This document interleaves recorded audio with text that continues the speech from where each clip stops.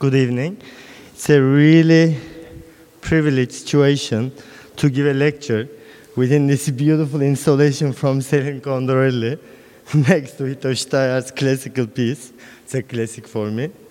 And I'm thankful to Eileen and Johan and their team. It's a very lovely team for their very kind invitation and an amazing organization of my week here.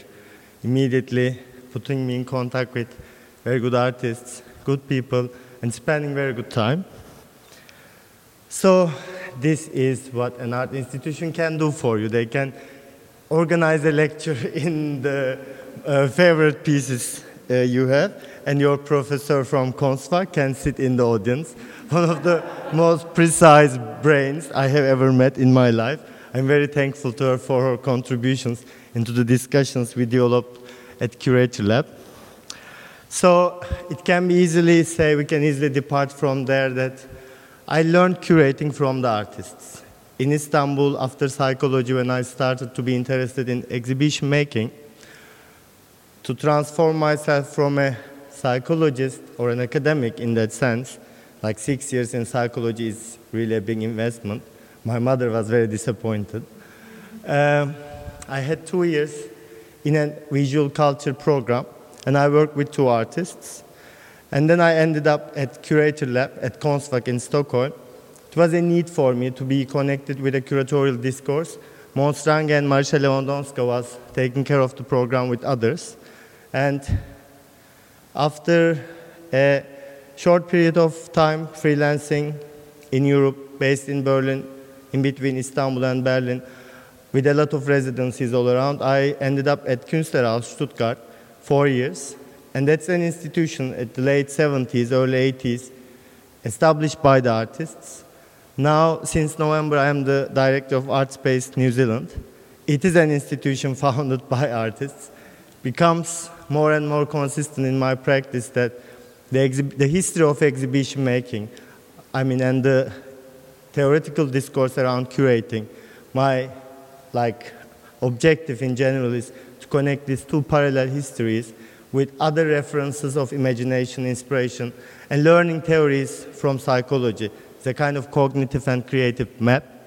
So we will talk about 5 projects, and we are going to move it in between 3-4 institutions. And we are going to start with responding to this very practical question, what can art institutions do? So some terms during this lecture are going to juxtapose, like thinking about audience, time and space, contextuality, institutional space and organizational time.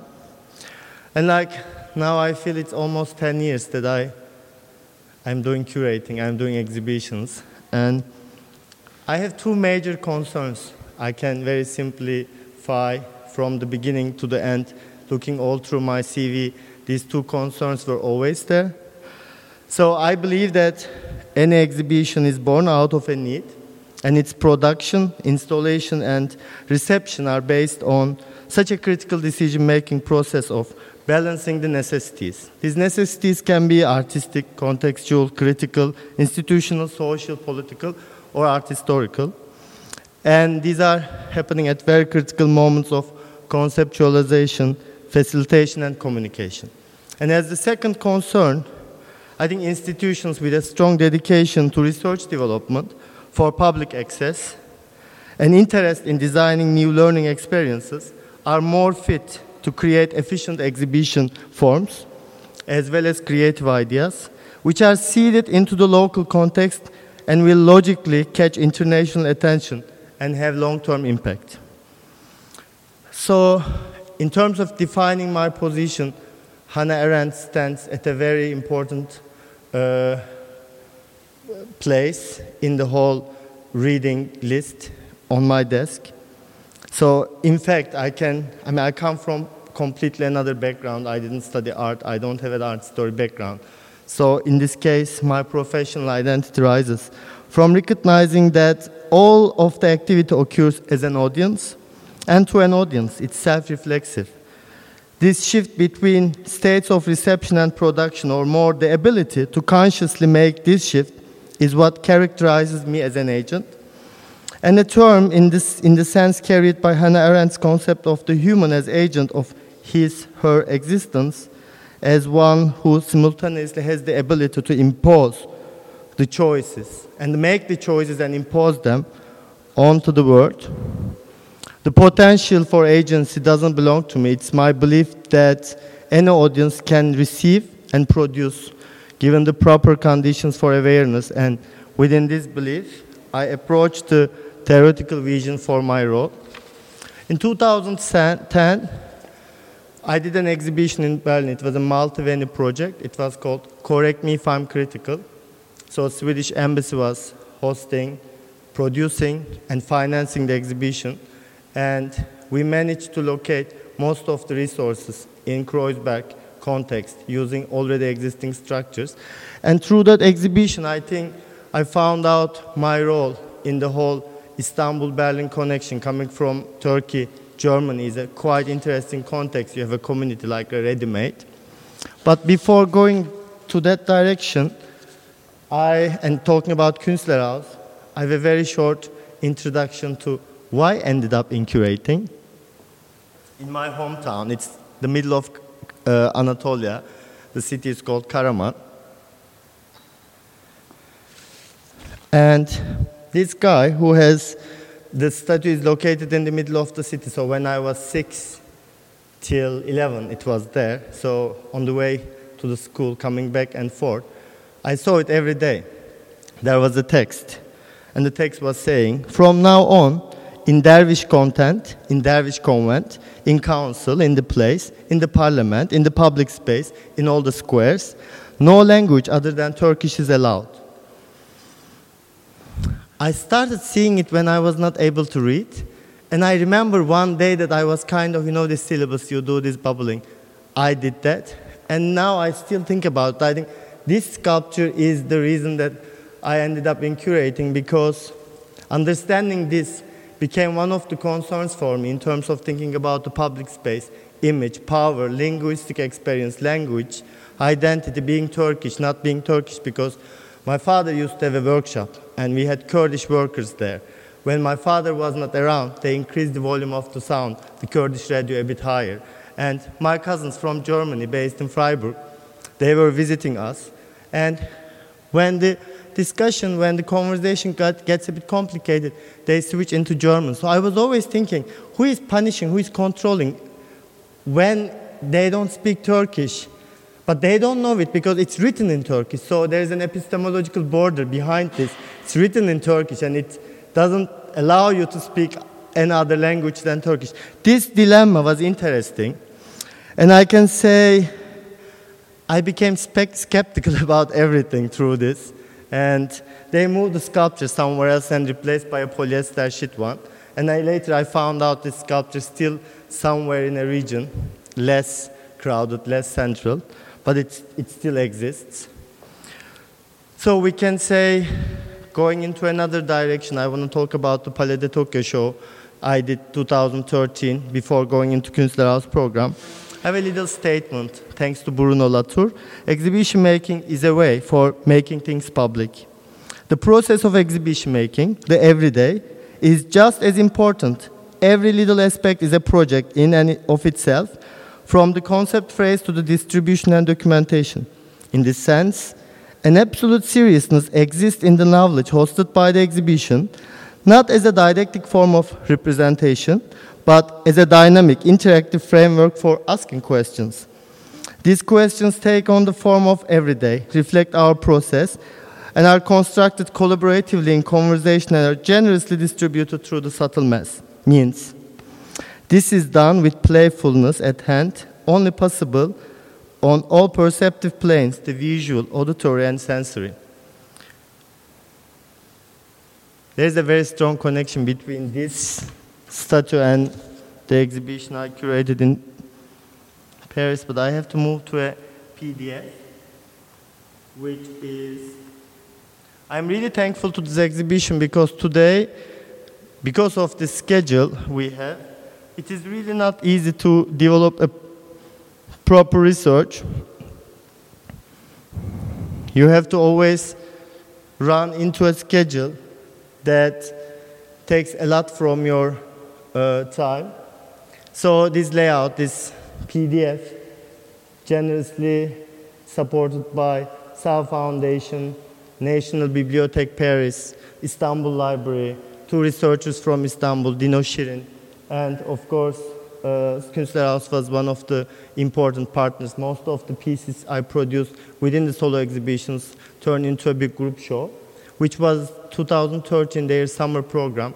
They invited everyone to send a proposal, and it was a pool of 600 applications.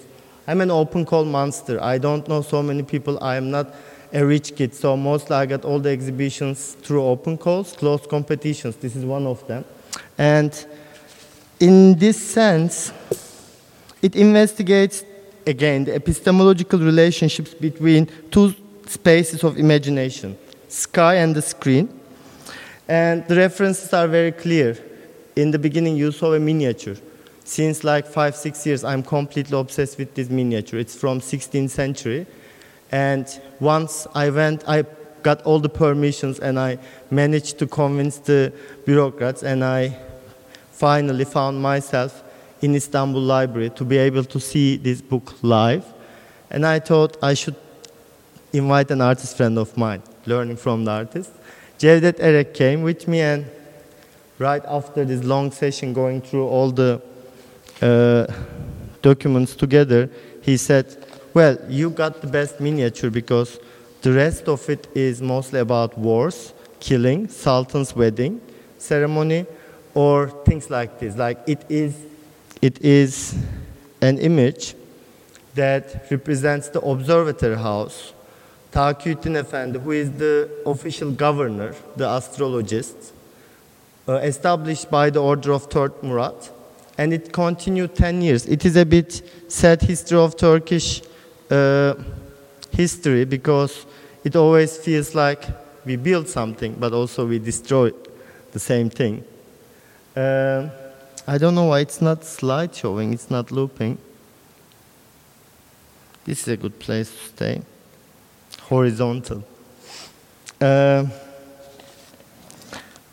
next to this image, I was very much interested in putting the Microsoft wallpaper that was given to us by late 90s. You remember it. It's a plain grass, sky, it's plastic. But it's interesting. It's like a tabula rasa. It's like a cognitive blank surface. Like you can throw every creative idea onto it. It was our desktop for very long. And comparing these 2 images together, it's quite interesting, because on one of them they are looking at the sky. And it is a different interdisciplinarity that we are having right now. There are no boundaries, epistemological or ontological, between poetry or cooking or astrology or meditation or mathematics and literature. It's all man. I know the problematic part of it, but we worked on the piece. So the exhibition was more and more interested in constructing this moment, this space of learning in another reality, borrowing works from different artists, engaging, commissioning them into the process, but completely obsessed with this. And looking at it again with this relationship between sky and the screen, because screen makes me nervous. Every screen makes me frustrated. Every monitor stresses me so much. And I can say the curiosity for knowing what will happen in the future, looking at the sky, astrology, astronomy, metaphysics, everything, it is an important dimension of human psychology. From astrology to tarot, geography to science, the sky we share seems to operate as an open field to imagine a future and create a perspective for human beings. Today's visual technologies are based on translating, distributing, like this computer feeling, like editing the information via screens, projectors, monitors, which are getting smaller and smaller and more personal. Even I miss this 70s feeling, like Arthur C. Clarke or Stanley Kubrick. They had a vision about future. I don't know any good one from my generation. Don't we have a vision about future? Is it related with the screens getting smaller and smaller? Like, what's happening? This was the question. I was very much interested in mounting a cognitive space, thinking about it. While Shavki's piece was very big contribution, I'm very thankful. In most of the designs and structures, the sky keeps its archetypical role for developing a conceptual base. However, the virtual reality texts offer the physical understanding of space. The instinctive motive of looking at the sky is still embodied and in the experiments and in the technologies of science and technology. So associations with sky always brings curiosity and an interest in what will happen next. The levels of predictability differ from practical or spiritual. For example, the conditions of whether it's going to rain or not, or the presence or absence of gods. These are all the questions related with this. Basically, I wanted to motivate the audience after the exhibition, when they visit the exhibition, when they're out of the exhibition, to look back at the sky again with another mental state. Maybe borrowing this artistic state of mind, and because one image is so old and it's a physical form, it was scanned through this process, so it has another life now. But seeing it live there in that context, and another one, there is no physical form for it. It's basically a JPEG file, travels everywhere. But which one is more older and which one is consumed, which is more personal, which one is more private?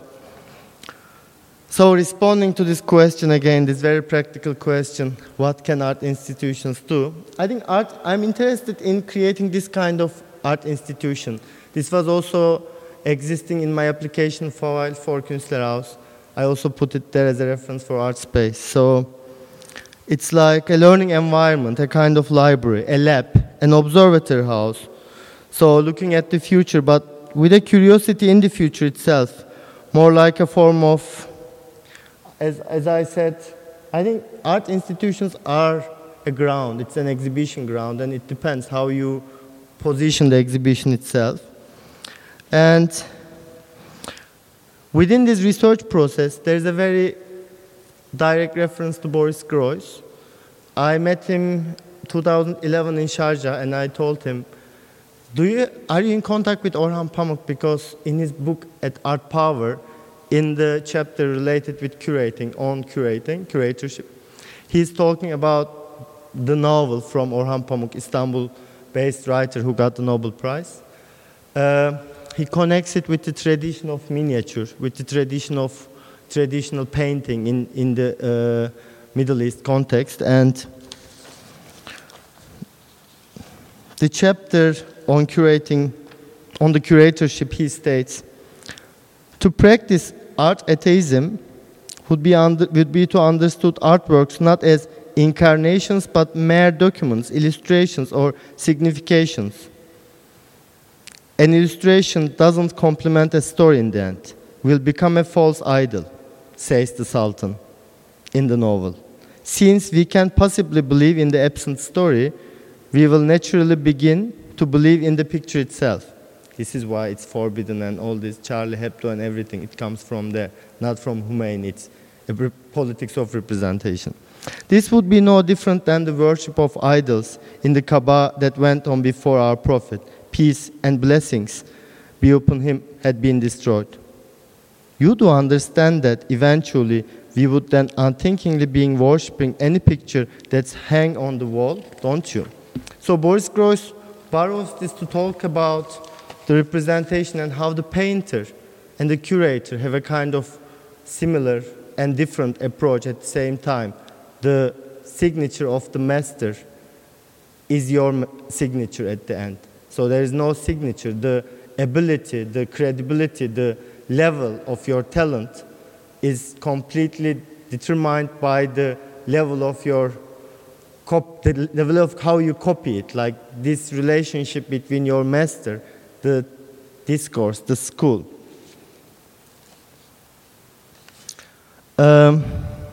I have to jump to another project, but maybe it's good to see the.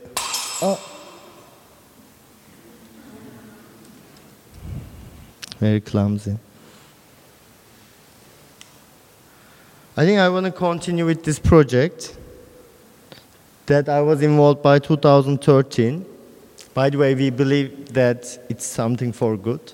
Like this is tradition in the country. I feel quite relaxed now. This project has shaped my relationship with Istanbul at another level, because after I left Istanbul, like almost 10 years, this going back and forth for exhibitions and still being involved with the scene, but I was living in Europe, and I can say it was almost an optional exile, because that was the only way to become a curator. It's a very small scene, it's a very small cake, so already the corners are taken, so it was very little thing, very little chance to run an institution or develop a program. And this project that I was involved was happening same time with Gezi. Fulya Erdemci was curating the 13th Istanbul Biennial, and it was a very intense summer. It was the biggest public protest against the government in the history of Turkey, and Fulya was very involved with the local politics, urban transformation, and the public space. And she imagined that exhibition, an outdoor installation that is also including the park, which was kind of later becoming the center of everything. And through our conversation, I felt the need. She was also very long years ago, I was the curatorial assistant, so we had a working relationship set up before that. And when I joined the team, there was a hanging discussion. Because of the whole process, the proposal from Draxet and Elgrim was not being able to be produced, because it was a very smart proposal. I'm not allowed to talk about it, but it was not happening. So it was taking Gezi Park as a base and creating a private and public relationship with another public space, private space, turning it into public. Thank you very much. What I did was I was working with Draxet and Elgrim before, so I had an idea of their practice. I had an idea of our collaboration. I had an idea of their proposal. I was looking around, and I think this is not an institution on its own. This is a biennial form, but Istanbul Biennial has another role in the Istanbul context, because when I came into the scene, there was no modern art gallery. All the galleries were functioning at different levels. So Istanbul Biennial was a very important resource. When I remember the first time I saw Yuko Hasegawa's Biennial, I wanted to become a curator. It has an impact on you, and you see the things there. You are involved. As an artist assistant or a coordinator, you gain a lot of experience. So it is an institution in that sense, like a school, and it raised a generation of artists, curators who are around now. So better I see it like this, and my role was from the beginning very clear. I thought from the very beginning this biennial had to happen. What I proposed was, I proposed a remake from their installation in Paris almost a decade ago. They installed a show in Paris, and as part of the show, they hired writers, young men, every day coming to the gallery and taking diaries, making time for it, and recording their day, like how they spend, what did they have done. Most probably it referred to a very queer context in Paris, thinking about Marais and what Draxet and Elgrim wanted to achieve. But interestingly, in the Istanbul context, it operated at another level, because outside, I mean, imagine Istanbul Biennial is opening and we are welcoming, for instance, the board from MoMA, and it's all around tear gas, and we are completely under this, and it's just like this. Outside, it's just public demonstrations, very intense city, and after Fulya decided to put the exhibition in the gallery, it was a clear decision. She didn't want to collaborate with local authorities. The biennial was still happening, but there was a clear question waiting for us. How could you translate this into the momentum of this exhibition? I think this is one of the successful translations, because imagine young, angry protesters tagging every day the streets of Istanbul. 10 minutes later, local authorities are painting everything into gray. So we were literally walking in a city with a lot of gray painted walls, like abstractions in a bad quality, but still, it was a kind of very interesting, aggressive fight between the local authorities and the street. And 7 people that I made a long list, a pool in discussion with Inga and Merkel, like trying to represent the diversity in the group. We managed to convince 7 of them, paid job every day, writing, coming to the biennial context. In the beginning, very intense, but during the exhibition, negotiated between them, looser schedule. So they are very beautiful. They represent all the anger. They represent all the political awareness. They represent all the process, all the discussion. And it's a very interesting piece. When you go through the 7 notebooks, you read a very contemporary history of what happened in 2 years. We are working on the publication. And I think politics is every day. It's not solely a profession, a concept, or a ceremony. It's a concern for a thing, an act of staging attention for a public. It's for us. The politics of every day retains a focus on the overlooked and, importantly, on the ways in which macro-political concepts such as violence, ideology, democracy, imperialism, and human rights seep into the micro level of everyday experience. In this concern for things, the simultaneity of spectacular and normal becomes very interesting. When a war is waged elsewhere, people continue to live their daily lives. War shifts from the back to the foreground continuously, whether it be a newspaper headline or as an explosion, and yet the ordinary functions, response adapts. To stay relevant in the ongoing set of simultaneous activities that plague the work and affect individuals, their minds and bodies, is to restrain from the gesture that symbolizes the political by detaching it from the everyday process of negotiation and adaptation. Instead, one must create concern for the common, to meditate states of affairs and to play with modes of making public. Through the occasion of the exhibition, what emerges us in between the disputed states of affairs is the belief that is a political act to construct hope today. Responding to the question back again, I think it was a very strong living document of its time. And I think institutions can sometimes, if everything works, luck, life, and us, they can achieve these things. I don't have any idea about whole biennial, but I think this is a great piece, and this was a great piece. And to produce it in another context, I wouldn't expect it would function like this. I was giving the same lecture almost like two years, and with this condition, I felt like changing it. So it's the first time, it's the testing ground. I'm very excited. They were paid. Ingar and Michael sent me a very clear description of what they want as contributors. And I made a list of 35 people. And I sent their demographic, CV, and image, kind of everything. Then they made it 20, and Ingar came before Michael, and I think from 12 we interviewed them. It was a paid job, and in the context of Istanbul, it was good paid.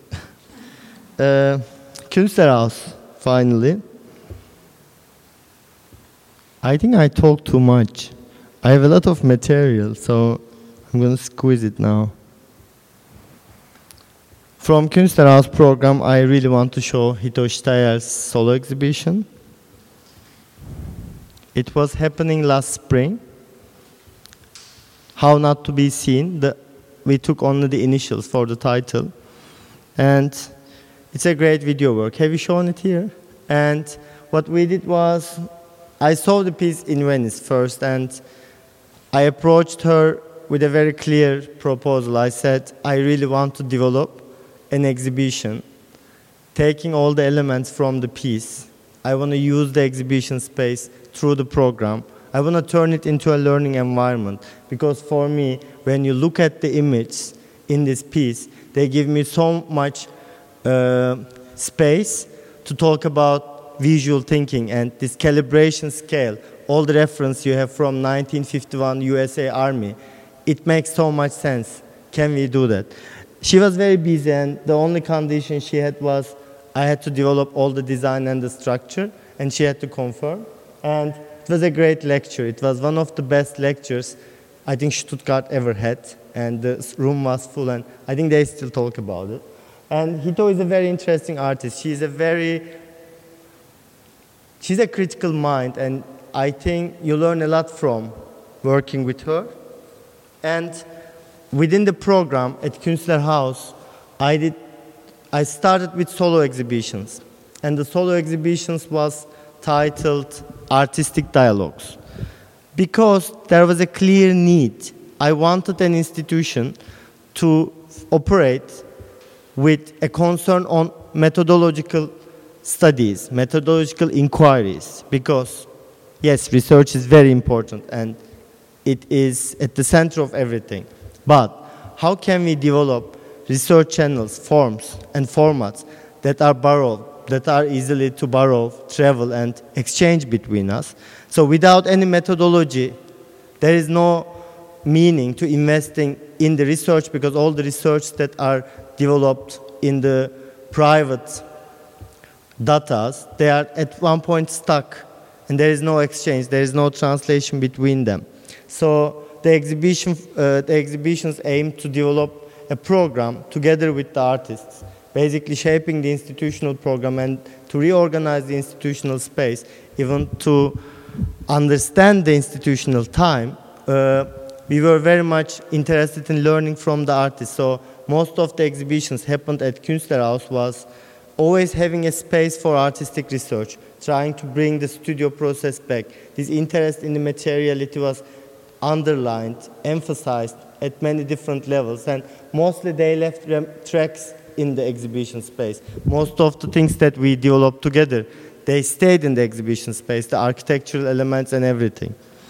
And then I did a program, a year-long performance program, Ich, in German, which means I. So I invited some artists to respond to this relationship with the space in an institutional setting, because from the very beginning, I imagined a space that looks like a studio space, because as an artist in your studio, basically it's a very open space. You can do your online banking, you can produce your work, you can exhibit your work on the wall. It's always transforming, it's an ongoing transformation on and off.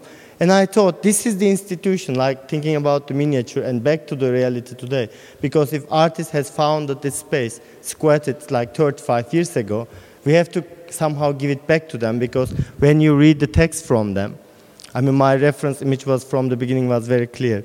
Joseph Beuys with Fluxus, with local celebrities talking about Kunst Provinz oder Kunst Metropolis, which is an interesting question, because there was no one in the room. I several times screened this documentation, and there was no one in the room. Nobody asked this question or reminded them of this very common term that we use every day. Context, contextuality. Interestingly, Stephen Willatz, 1969, was talking about context in another way somewhere else, but in 1981, context was not in the room.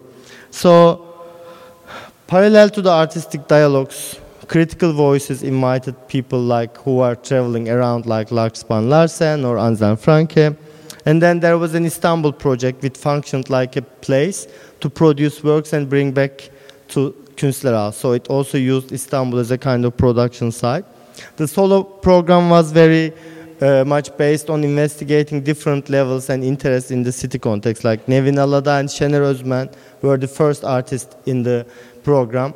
I think it was also a reaction for me to the German media, because they all asked me in the beginning, are you going to show Turkish artists all the time? And I think it was a good statement to start with the Kurdish reality and the identity, and an exhibition that transmits this directly to the audience in a very physical way. I think it's too phallic for me to deal with that. Yeah. And in the program, there were very strong emphasis on the context-sensitive projects, like Wie geht's dir Stuttgart? Stuttgart, how are you doing? Was trying to bring Stuttgart-related artists to the house back again, and to create a kind of artistic panorama, like how the city and the artistic production in the city looks like from the windows of the institution, because institutions, again, could be very self-centered, and it definitely needs some time to open up the doors to the local audience, local artists, and the participants at different levels. This doesn't need to be artistic. Between the relationship between the research and the methodology, this concerns me a lot, because going back again to the very Boris Groys kind of question, if something has to be art today, you have to exhibit it. So basically we are exhibiting things on and off. And we do this job for things to become art, like a direct reference, of course. Art's function is to rather show, make visible the realities that are generally overlooked, by taking aesthetic responsibility in a very explicit way for the design of the installation space. The artist reveals the hidden sovereign dimension of the contemporary democratic order that politics, for the most part, tries to conceal. The installation space is where we are immediately confronted with the ambitious character of contemporary notion of freedom that functions in our democracies as a tension between sovereign and the institutional freedom. The artistic installation is thus a space of unconcealment in a Heideggerian sense of the heterotopic power that is concealed behind the obscure transparency of the democratic order. And I immediately put Irit Rogov next to it, because she's very clear with this distinction. Without methodology, research doesn't make sense. I think we are all responsible from this free research.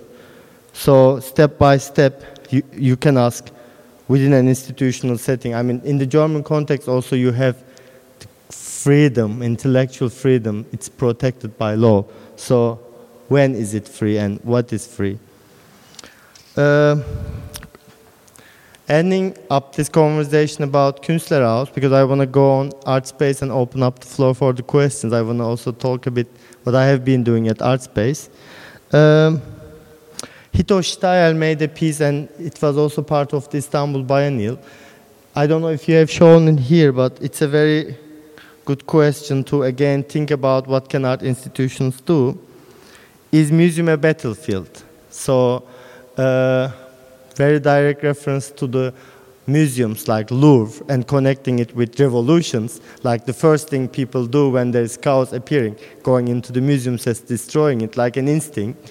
I think she was investigating the sponsorship agreements between the Biennial Foundation and weapon industry, and she found out quite strong relationships, and she generated the research and the video around it. So in a way, I think what can art institutions do? They can also collaborate with black money and problematic power structures. ArtSpace, so Auckland, New Zealand. You are seeing images from the first exhibition, and the first exhibition had a very long life.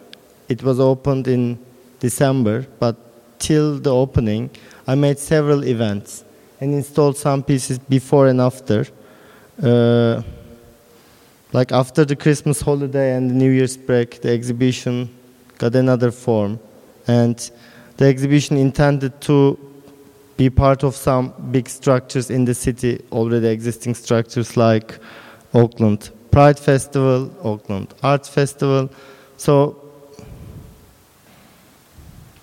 And it collaborated with the online benefit auction, which was organized for Kobane by Hito Steyerl and Anton Vidokle. So it had several different collaborative partners, and it operated like a big space. It wanted to test the limits of the institution, and it developed the research to understand how can we change the institution, how can we create a perspective for making the change, which was already asked by the local audience, because when I arrived, there was already a consensus in the city.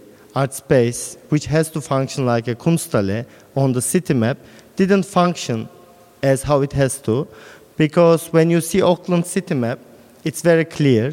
Their museum structure calls itself a gallery, Auckland Art Gallery, and there are dealer galleries which are mostly showing New Zealand artists that made big success in the international context.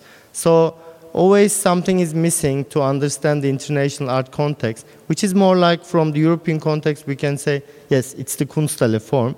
But then what does a Kunsthalle do, and when do we need a Kunsthalle, and what is this size? What is this contemporary art institution that doesn't collect, make exhibitions? Basically, we are interested in an institution that doesn't only present or preserve, we are interested in an institution that develops content. So it's not a presenter, it's a content developer, it's a critical thinker, and it's not only interested in showing, it's interested in producing, and it's interested in other relationships than the galleries or the museum structure. And there is also this community-based art institutions like Teoru, which are more Maori, Samoan, Pacifica context.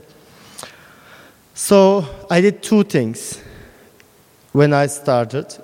On an ongoing series of events, this decision came out. I set up two groups. One is called Read with Artspace, and another one is called Think with Artspace. Read with Artspace was very practical because it invited the local audience to read together certain texts. The first text we have chosen was Totem and Taboo from Freud, and then after several sessions we invited Lucille Holmes, an academic voice from Elam, from the university, to give a lecture about our process. This was very functional because Read with Artspace turned into an initiation that thinks about how we write and read today. But at the end of the second exhibition process, which is on now, on view, imaginary audience scale, we produced maybe 15, 16 artist texts, and 1/3 of these artist texts were written by the volunteers, by this group, Read with Artspace. So in a way, we managed to produce texts, the development of texts, with our audience. At Künstlerhaus, I managed to operate this at another level because text development is also an important job for us to locate research, make it accessible for the public, develop a pedagogical context, but if you want to create different layers of reading of the art piece, it's a necessity. At Künstlerhaus, I developed a lot of interviews, so the intense installation process was there because I managed to organize the designer and the translator at such a tight schedule that the installation was also including the interview, and almost the last days of installation was also last days of editing and designing. But here, Read with Artspace managed to do something else. The intense installation process was shared by the volunteers of Read with Artspace. And what is Think with Artspace? Think with Artspace is a closed group. Read with Artspace is open, but Think with Artspace is composed of 4 or 5 people, professionals based in Auckland, curators, artists from different gender and background, like ethnic background, and I meet them regularly. They are not allowed to talk about it until I leave the city, and basically they give me all the information about the city. If your board doesn't function, or it doesn't function in the way that you are used to from your German context, you develop your own think tank group. This was something like this. So it works very good, like approaching to the public and private at different levels, and this intense program with different festivals, contributing to different levels of organizations. They gave me a lot of space to understand what kind of institution I am dealing with. So the big space you see now, I like to talk about this place as visual thinking, so it became a platform. What I did was Artspace building is shared with us by another institution, Natonga, which is Film Archive. So we invited an artist, Billy Apple, which is a very art historical name in the New Zealand context. And he gave me a wall as part of his historical art practice, gallery abstracts and interventions. So we redefined the space between us and Natonga because thinking about the Gestalt, it was confusing. The Film Archive exhibition space was there, an art space was there. Like how you are kind of dealing with this whole building now. Which space belongs to which institution? Am I in the right exhibition space? Is this an exhibition from art space? Or is this film screening for the general audience? They don't care. And I think for us, for the organization of space, we have to be very clear. Now what we achieved is left Film Archive, right art space. So after this step, the second step was, I mean, the images are pretty bad. I think they are the web versions, so I'm really sorry about that. But still, you can have a sense of the current show. The second show, Imaginary Audience Scale, I think I decided to make this show being based in Auckland for a while. The research was already waiting in my folder for a very long time. I was waiting for the right time to produce this exhibition. And after my conversations with the young local artists, I wanted to make a show which is more about an art historical context. Also, it managed to extend the exhibition space in another way, that you see Lawrence Weiner piece at the car park now. And it also created an experiment on the institution. You see this red wall, which belongs to Billy Apple and redefines the space between us and Natonga. So the exhibition was composed of two levels. First, the presentation of this red wall with the works from Billy Apple that were never shown, and they are from the 60s. And then later, Yoko Ono, Steven Wilatz, Lawrence Weiner, Natalia Ellel, they all came into the show and turned it into a big group show. The references from the late 60s, Imaginary Audience Scale is a psychology test, and it measures the scale, the self-perception, the fake perception that you have, being observed, being followed, being watched by others. It was necessary to make this statement in such a small city. And now what we are working on is, we are working on an institution that will operate at different levels, bringing different departments together a bit, which is, they have an education department and they have a reading room. And I think it makes sense to combine them together under learning and unlearning. So the big space you see, it's more like a visual thinking center, and I think public access to internet is urgent. There is a space for creating a lab between moving image and non-moving image, and I want to bring all the management and the administration together under operations, so we can have a huge space which is also going to host the events called Conversations. And there is a discussion between me and the architects now. I want a kind of modular architecture that can open up the space to these sections, but if we want, we can close it. So it's going to be more like a modular architecture. I have a lot to talk about, and I think at one point I should stop and it should turn into a conversation. Let's stop here. Otherwise, it's not going to happen. I can talk forever.